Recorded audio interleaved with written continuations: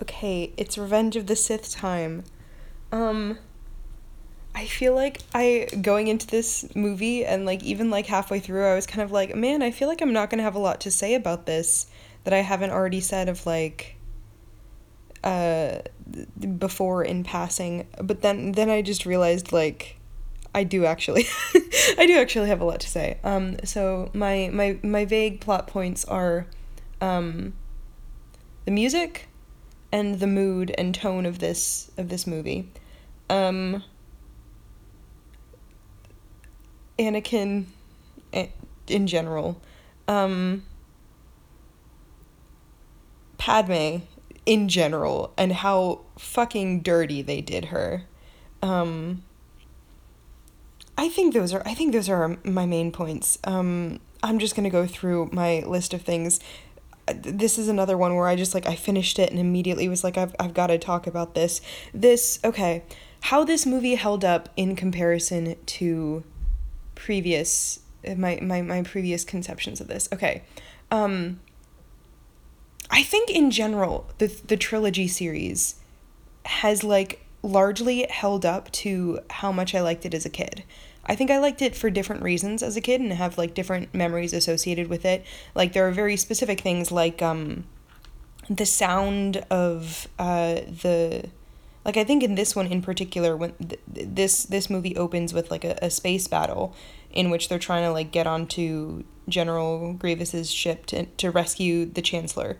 And the like the pew pew pews and the like the sound of the explosions and like just I can feel like the metal under my hands like I like those are like what I don't know I can like connect to and that I know that like I am picking up from watching it as a kid.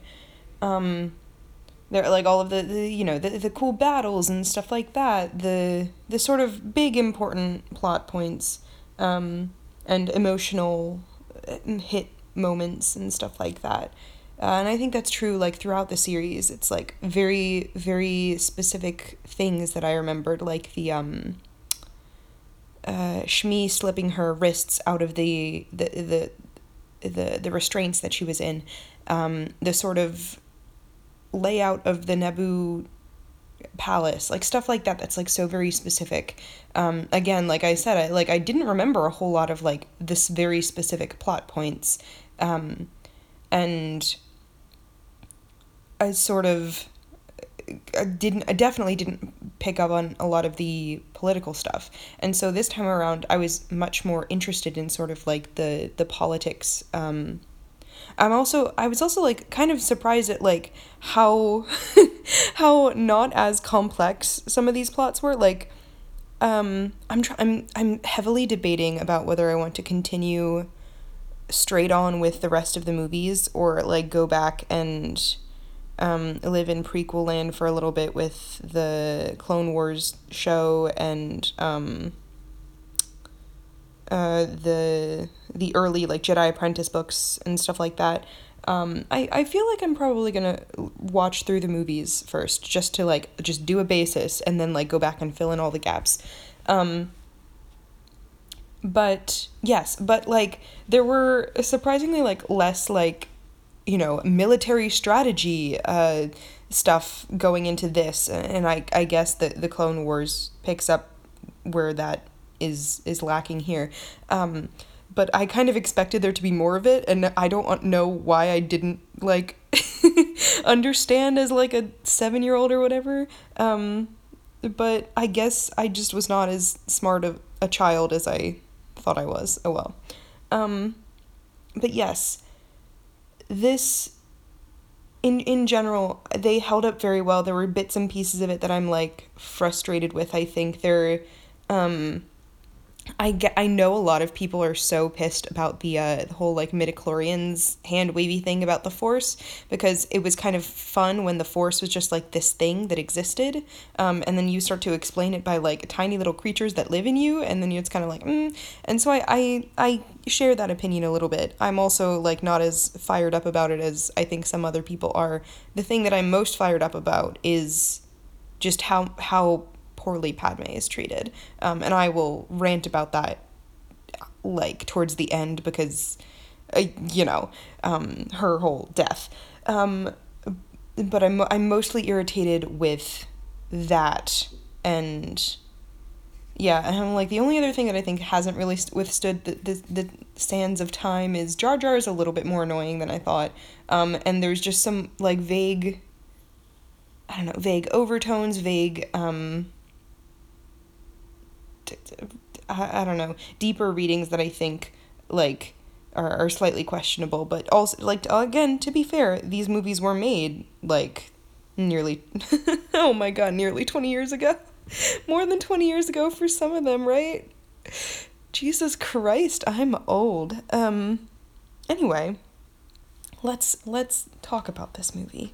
The first thing that I have, this is not the first thing that I've written down, but the first thing I've written down that I need to share is General Grievous's first line is, "What's the situation, Captain?" And I feel like I need to steal that as a sort of, general general greeting, General Grievous, like there's a pun in there somewhere, General Grievous, general greeting, anyway, as a general greeting to use on people now, because what's the situation, Captain, is so good, so choice. There was another thing that he said later on that was very similar to that, or maybe that Palpatine said later on that I was like, oh, this is exactly the new, like, thing to say as you walk in the door. Anyway, off topic, but that was very good. This movie is so interesting when it comes to tone and pacing, because the sort of like the pacing is very consistent throughout the whole movie, weirdly enough, but it's slow. It's like a very like drawn out, like I feel like this movie is pulling taffy, as opposed to like the first movie where yes, there are we have a different understanding of how quick-paced action movies should be now in the year of our Lord 2022, because we've gotten so used to, bigger fights and faster things and, more CGI and more explosions, and our attention spans are shorter, and so we can't, like, we can't pay attention through long stretches of time without action and stuff like that. So some of it could just be like modern sensibilities and stuff like that. But I think a lot of it has to do with something this movie does very well is like that sort of taffy pulling, but ramping up the tension. I will say I'm splitting this. I think once Obi-Wan and Anakin are back on Coruscant, that I think is when this sort of like taffy pulling tension, like I could feel like in the pit of my stomach, like like I was genuinely anxious. Like I know how this movie ends, I know what happens in this movie, but I was like genuinely like on edge, and some of that has to do with just the gorgeous music in this movie in particular, and a lot of it just has to do with this sort of like almost calm that like a lot of these characters are. Like I think it's weird because sometimes it works and sometimes it doesn't. Like Obi-Wan and Anakin are both like very calm for most of this movie. Like it's not until the end that we really see them start to crumble. Like I think when Obi-Wan yells like, "You are the chosen one," like I think that is the first time that he has yelled in this movie, and it's finally that like burst of emotion, and it's really satisfying because of all of this calm, and that calm is like almost unsettling. Now I will say this is with the caveat that the first part of this, like the space battle and the General Grievous rescuing of Palpatine, I think is like slow but just bad, like in a bad way. It's like weirdly, like they're both weirdly calm, and they don't have, see, here's where like you start to realize that tension breaking, or not tension breaking, that calm breaking effect that Jar Jar Binks had in the first movie is missing here. Anakin's a little bit less headstrong, or at least like more calm and collected while doing dumb stuff. And so we have these two people who are like vaguely calm as they're infiltrating the whole thing. And R2 serves a little bit as that sort of comic relief. There's a really good moment where he like uses a flamethrower. It's good, but it's not like as effective, I think, as Jar Jar Binks was. And I R2D2, I apologize for calling you less effective than Jar Jar Binks. I don't mean to insult you in this way. It's just like it doesn't hit the same because like the stakes are raised, and yes, we need some of that tension released through laughter and stuff like that. We can't have an entire movie of just like things getting worse and worse and worse and tenser and tighter and stuff like that. But also I think it's not as effective at the beginning. So I'm saying that like once they get back to Coruscant onwards, the mood is just so good. It like makes you on edge. The music, like I was saying, the music for this series in general is like amazing. Of course, like you have the iconic themes of the Star Wars movies that are just good music and good at doing their job.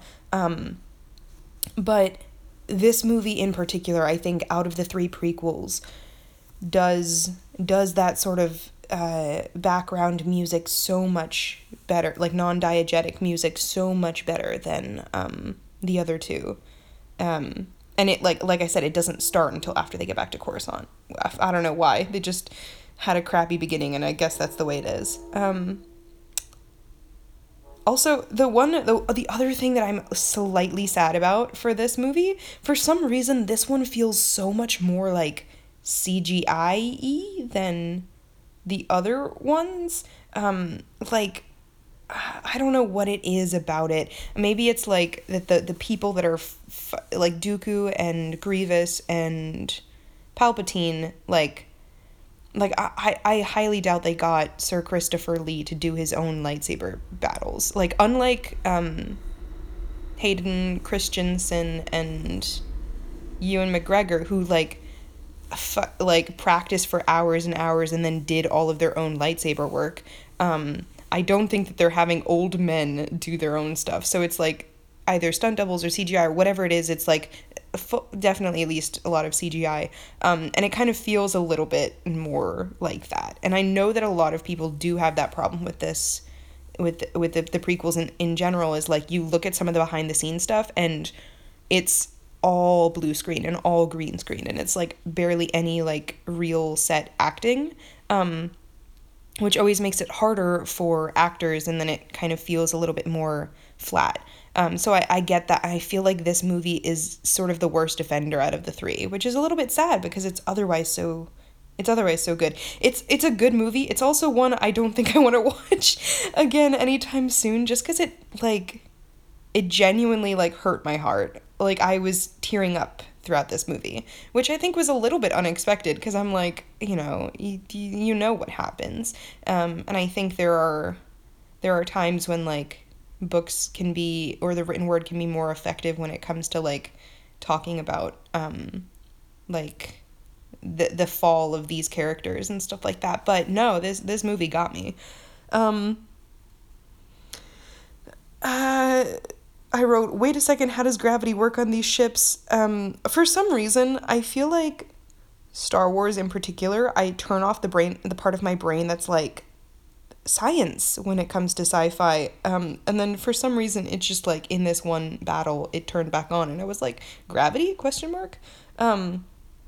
Also, Palpatine is just so wild in this whole kidnapping. Like, he is so fucking suspicious. And, like, I get it. Like, we get back to Coruscant and Obi-Wan is like, yeah, Palpatine's kind of been suspicious, huh? And we're like, thank God, finally somebody recognizes it. But no, yeah.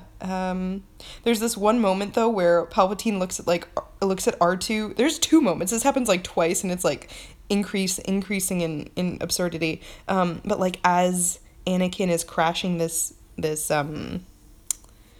spaceship into Coruscant's, like, landing strip, where Palpatine, like, looks over at R2 and is kind of like, fuck, like, maybe this fake kidnapping was a bad idea because I just might straight up fucking die because of Anakin's shitty landings. And it's such a good moment. I think it would have been so fucking funny if he's like, he pulls all these strings and blah, blah, blah, blah, blah, blah, and then the three of them die in a fucking, spaceship crash. Wouldn't that be funny?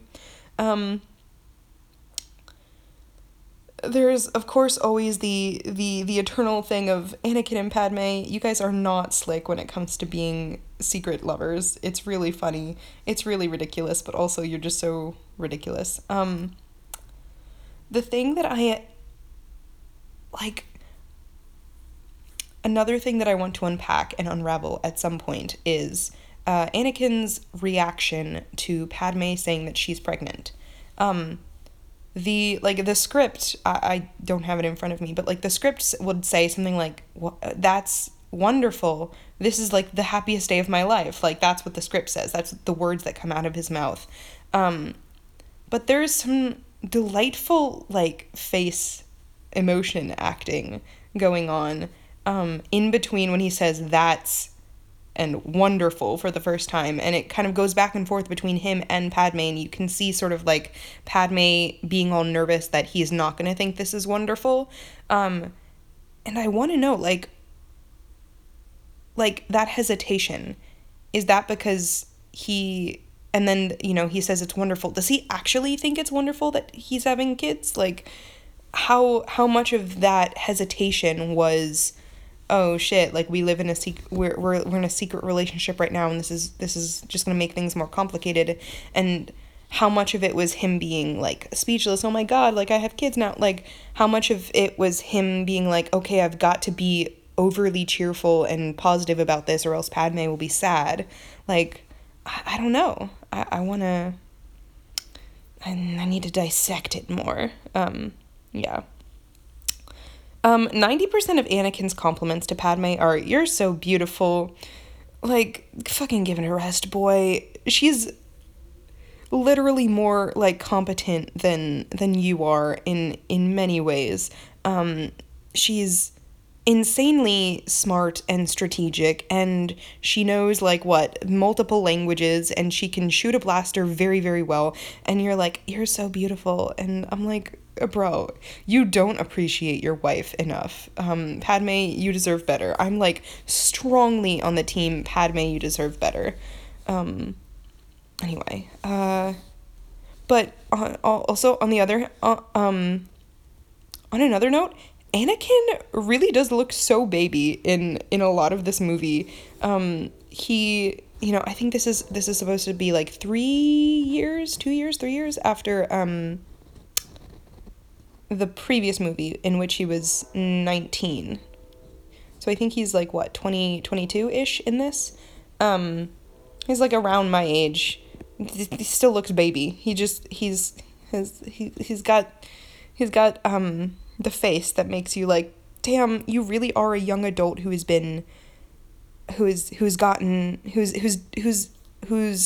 carers have done wrong by you, and I'm sorry that you were in this situation.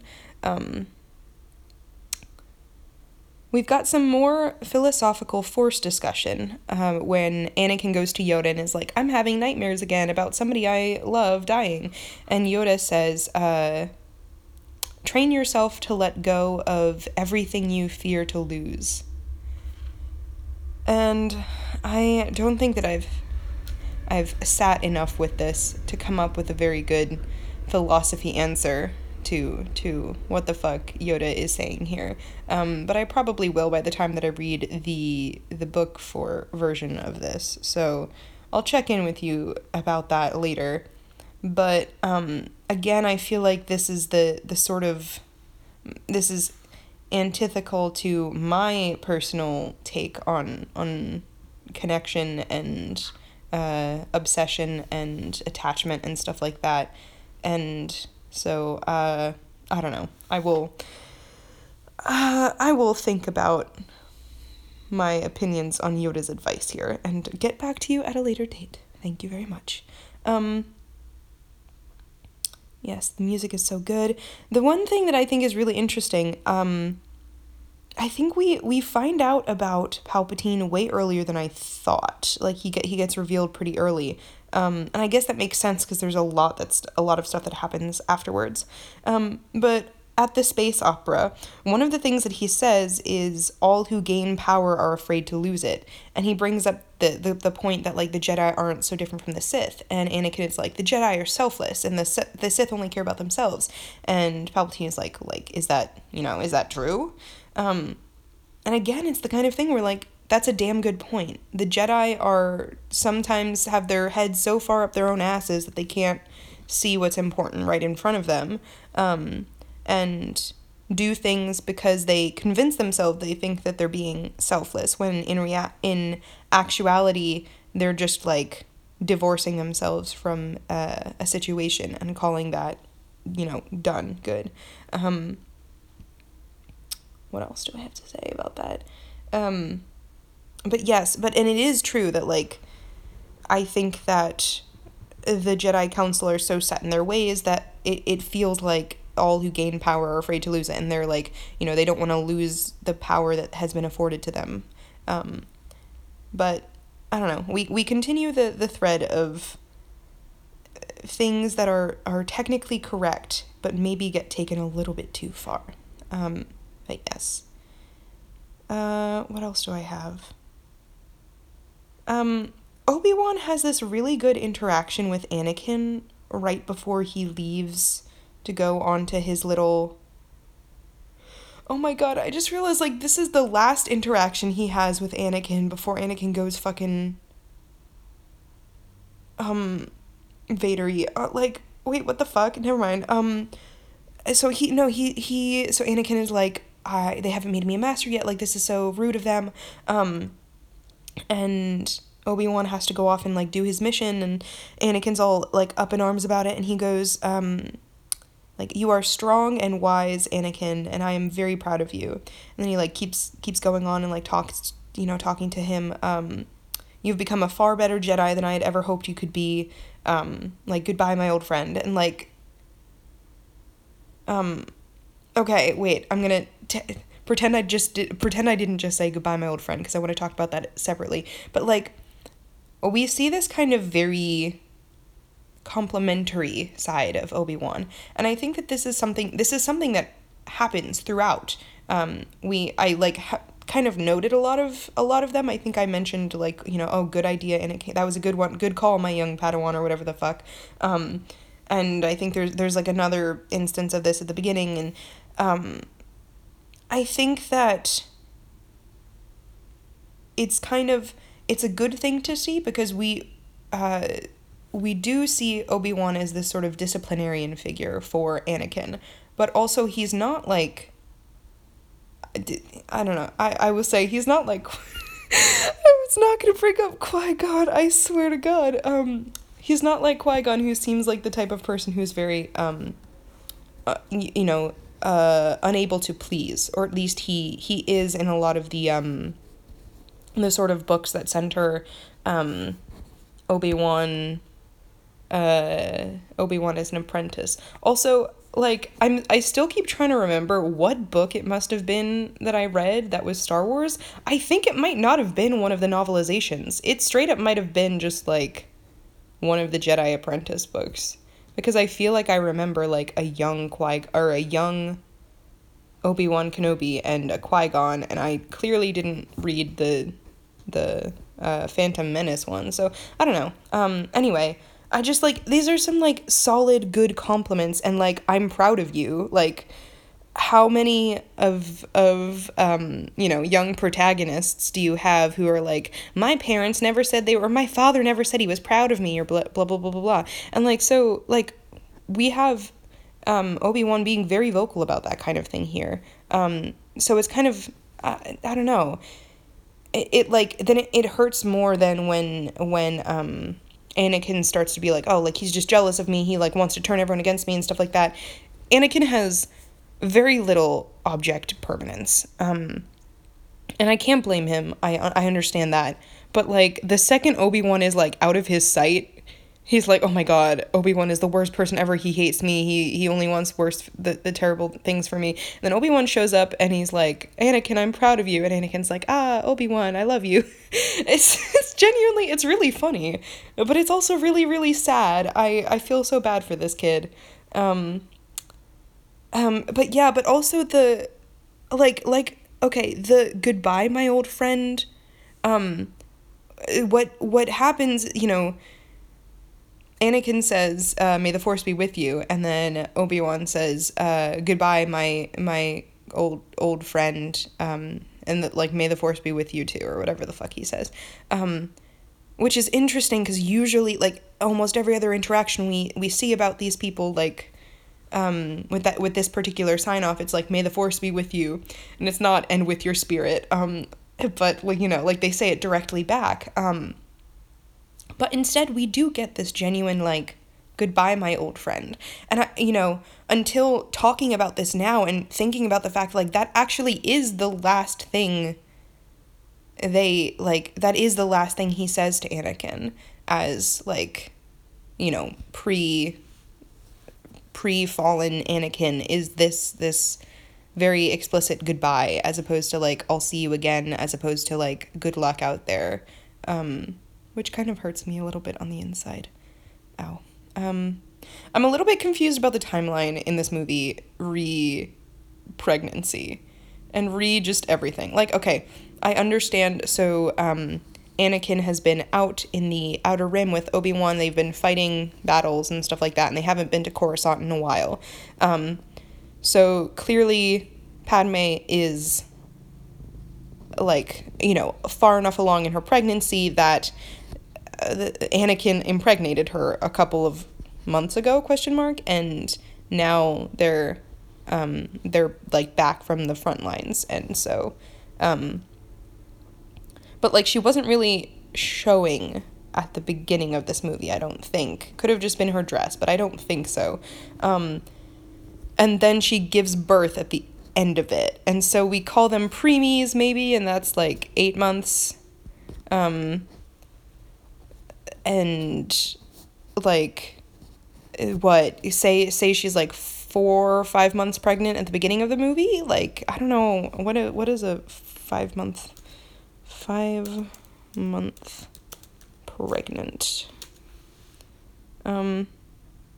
okay, yeah, that's a tiny little bump, okay, yeah, say she's 5 months pregnant at the beginning of the movie, what happens, how do these 3 months go? I guess there's some places that there could be gaps in time, but I'm just what the hell? The timeline's confusing. This is another really random thought, but there's the, Obi-Wan fights Grievous, and there's it's a fun battle compared to some of the other battles that we've seen. It's pretty fun. There is this really good moment where there's a zoom in on Grievous's eyes when he says some sort of villain one-liner quip thing, and it looks really cool. I was just so caught up in the texture of his droid helmet, armor, head, whatever the fuck you want to call it. But then they do the same thing to Obi-Wan, and it's a zoom in of you just see his eyes as he responds to the quip, and it fully takes you out of the intense battle moment, and then it's just fucking hilarious. I think that is the thing with this movie too, is this is the movie where a lot of the memes come from, of the do it, and the unlimited power, and just anything that comes out of Palpatine's mouth basically. And it's over, Anakin, I have the high ground.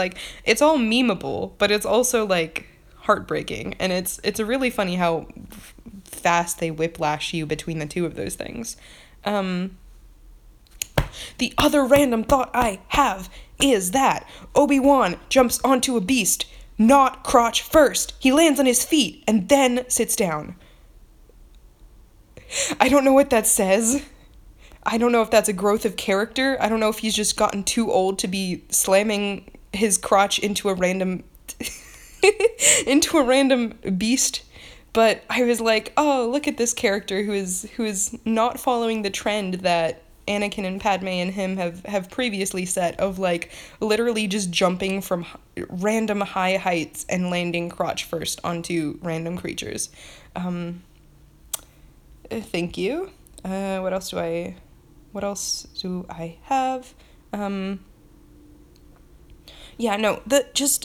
Everything about this movie is just, it's such a, like, tragedy with a capital T, like, Greek tragedy, drama. I mean, I don't know anything about Greek tragedy. I can't say this is actually that. But, like, just in the sense of, like, everything is falling apart.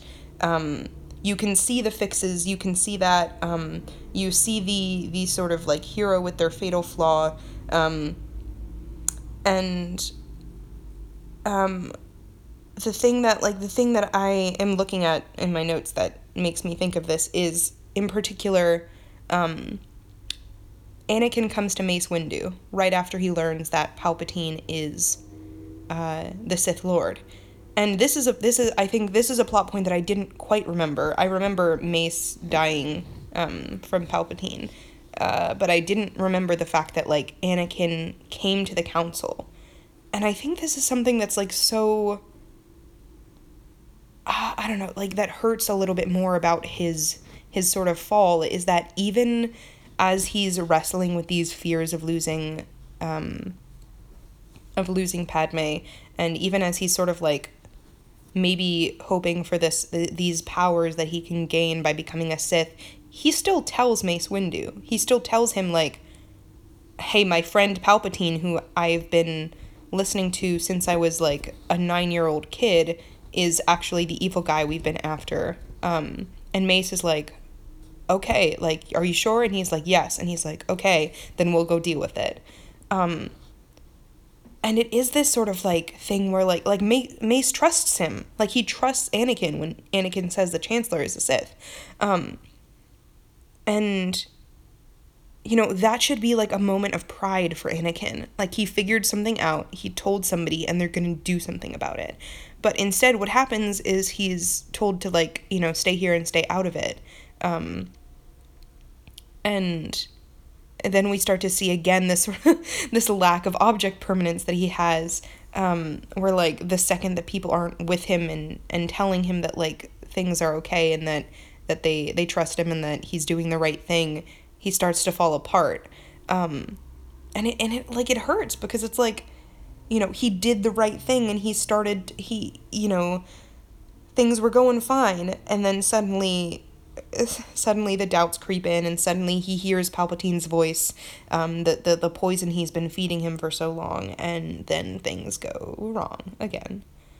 The other philosophical thing that needs to get discussed about this movie is the fact that in the beginning of the movie, Anakin kills Dooku on Palpatine's command, basically. Palpatine is, he has Dooku disarmed, quite literally. He chops off 2 of his hands, and he's kneeling, like, at Anakin's feet, completely no lightsaber, no anything, and Palpatine is like, kill him, and Anakin hesitates, and then Palpatine's like, do it, and then he kills him, and Anakin is like, that wasn't the Jedi way, blah, blah, blah, blah, and so, you know, he was unarmed, and da-da-da-da.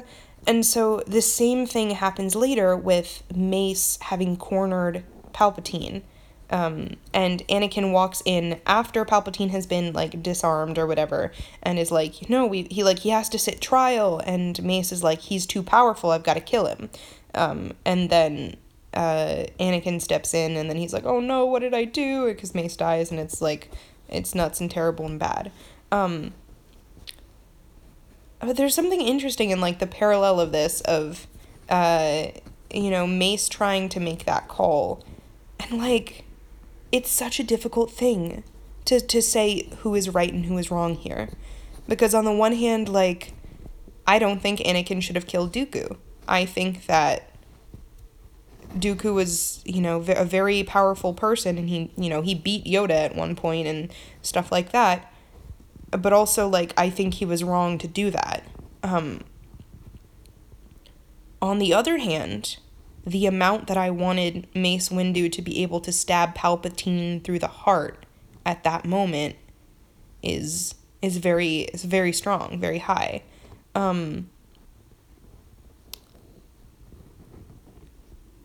And like, it's right. Anakin is very right. It's not the Jedi way. The Jedi way is not to like murder these people who are unarmed or whatever.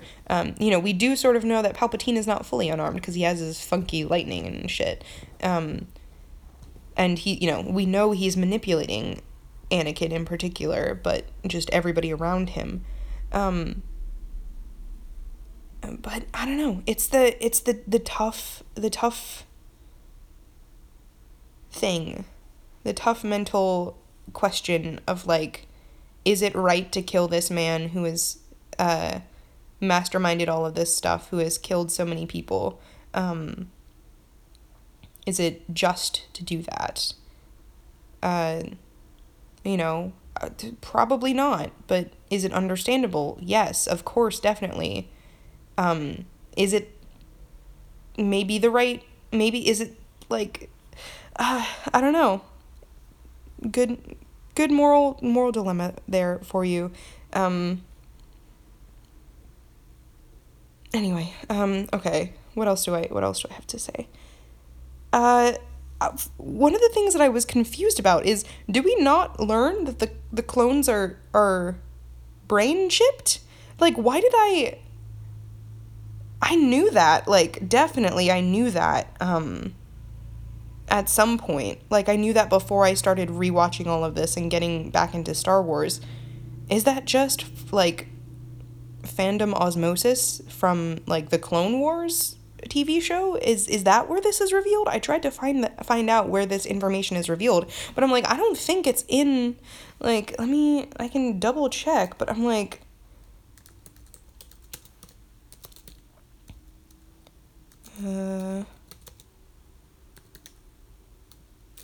no, I don't think it's, like, in this movie ever explained that, there is a biochip or whatever in their brains that is doing anything to them. I'm looking through the transcript right now just to see. No. And there's nothing, it doesn't say anything about chip.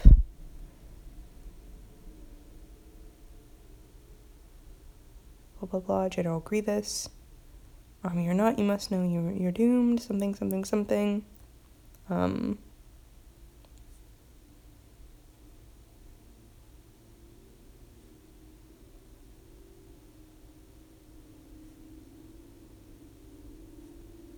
No. So I don't think that there is anything at all that, like, insinuates that they are chipped and brainwashed and brain controlled.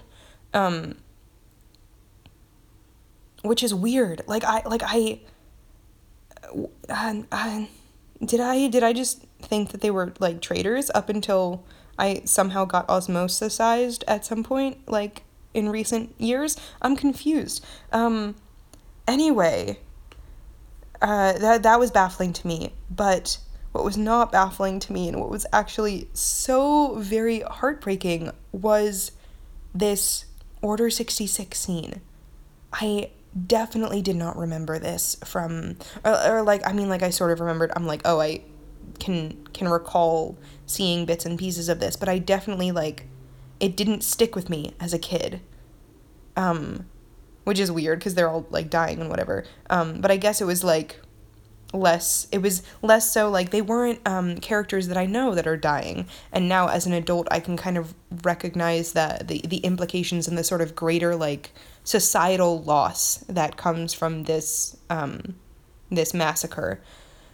And I was always sad at the little kids dying, but, like, less so at the sort of scenes that we see. What happens is Palpatine orders Order 66, which is to kill all the Jedi, and we see the clones immediately turn on Obi-Wan, and then we see just snippets from, like, all of these other Jedi. I think some of them we have recognized and we have seen before, but most of them we haven't, and their troops turning on them and killing them, and them falling and dying. And we see, like, Yoda, like, stumble and, like, put a hand to his heart as he feels all of this happening. And this is a very good example of, like, I can't wait to read the scene in the books. But, like, this is a very good example of what the books often do, that the movies don't tend to, which is to like show this sort of like very quick brief bits of like how this affects other people and not like our main heroes. And like of course you kind of have to do that in with a plot point like this, and not necessarily so with like something like the Death Star firing or whatever, but like gosh darn it, this whole thing like hurts. It hurts. And then it like goes to Anakin and the younglings and like the little kid who's just like, what do we do?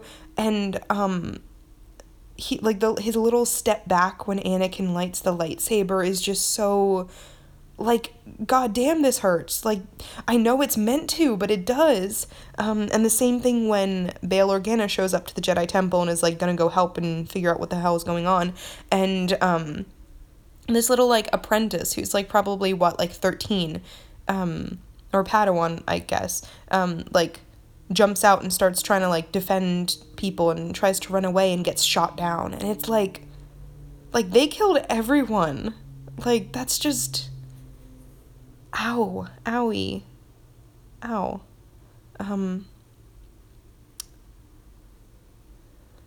What else? Okay. I'll talk about...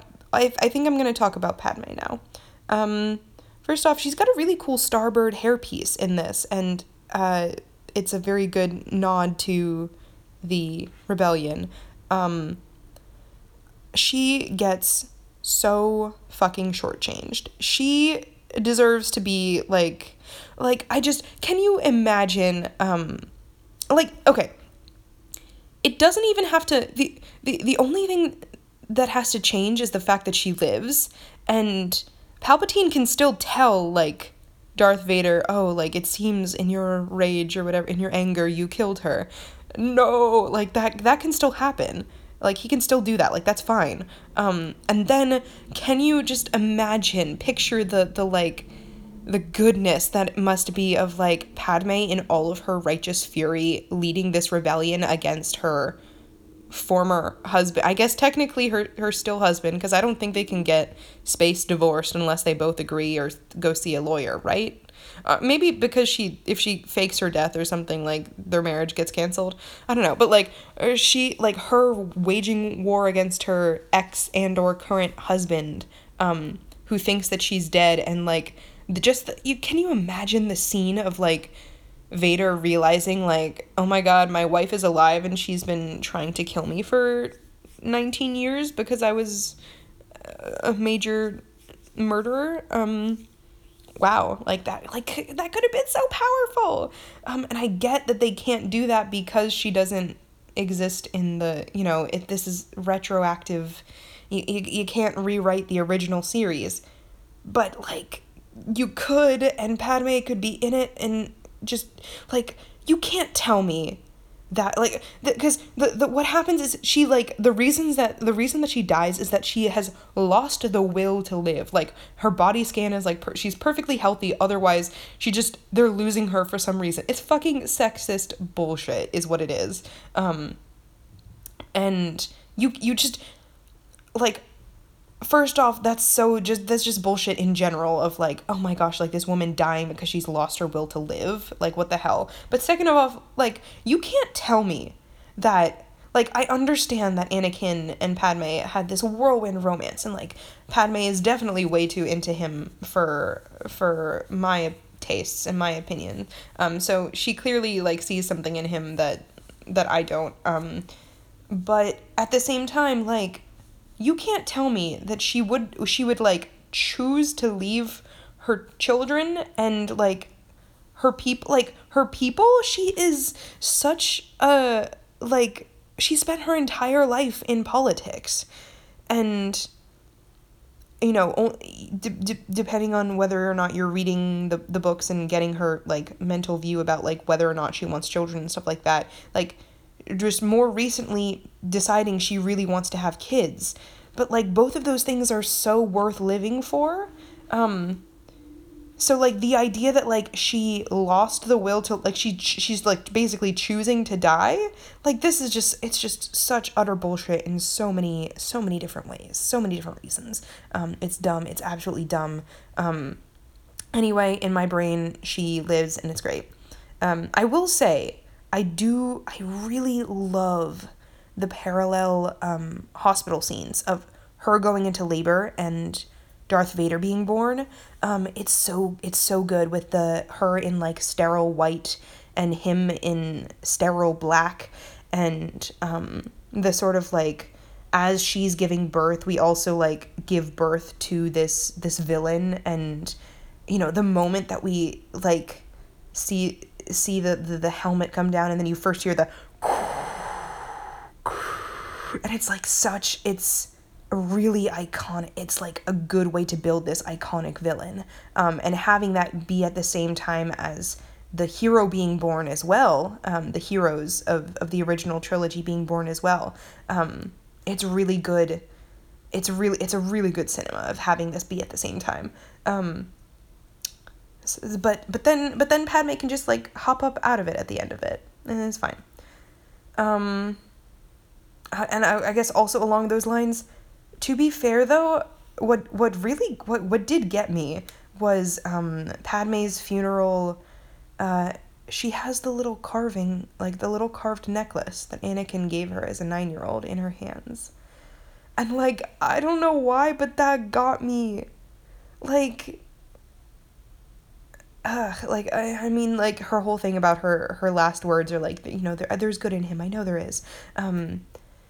A little optimistic, and like, but along the lines of like the tone and the themes of this series, that's what Luke's whole thing is like, there is good in Vader, I know it, and he brings that out of him. But it's, I don't know, it's just that thing of like, it's a reminder of who this kid was, and how cheerful and how caring he was as a person. And like, you think back to the first movie, and specifically like the first book that shows all of how much he cares, him going out of his way to help somebody that is hurt, even though like other people have warned him that's like a dangerous thing to do. His mother being like, you're such a caring boy, like you always think of others first. Him giving up what little money he has so that other people can have, you know, like frozen treats and stuff like that. Like, he gets turned from this caring boy into this monster. And it's such a tragedy, and just that like that tiny little detail of like that reminder of who he was is so good. It's so good. It got me. I will say that it got me. Yes. What else do I have to say? I feel like I can't I just can't capture in words how much I really like the confrontation on Mustafar. For one, the lightsaber battle, fucking awesome. It's really cool. I'm like, I know why it had to get broken up with like shots of Yoda and Palpatine fighting, because like that's how pacing works, that's how the story works. You know, you got to.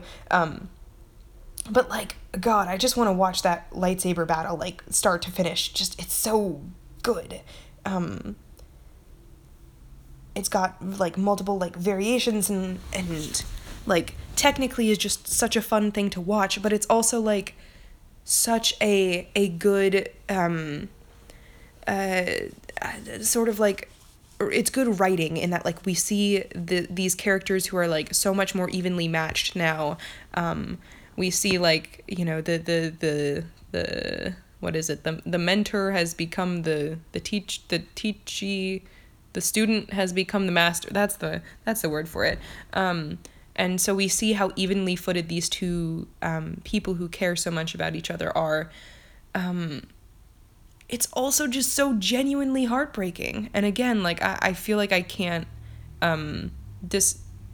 talk about it in a way that like expresses these same emotions that I felt like watching this. Like, I was genuinely tearing up again. Because we have like Obi-Wan being like, I've failed you, Anakin. Like he's like taking the blame of everything going wrong. And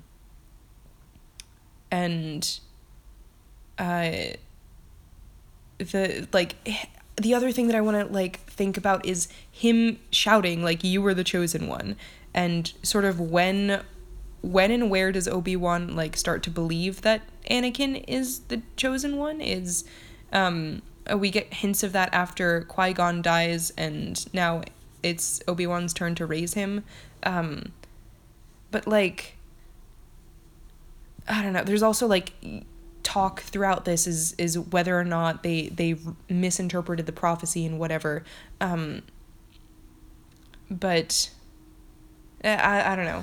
I have to think about that one more, and how much that how much meaning that has. But no, it's also the like Anakin shouting about like, I hate you, and the response is, you were my brother, I loved you. Like first of all, just the tenses of like current and past, and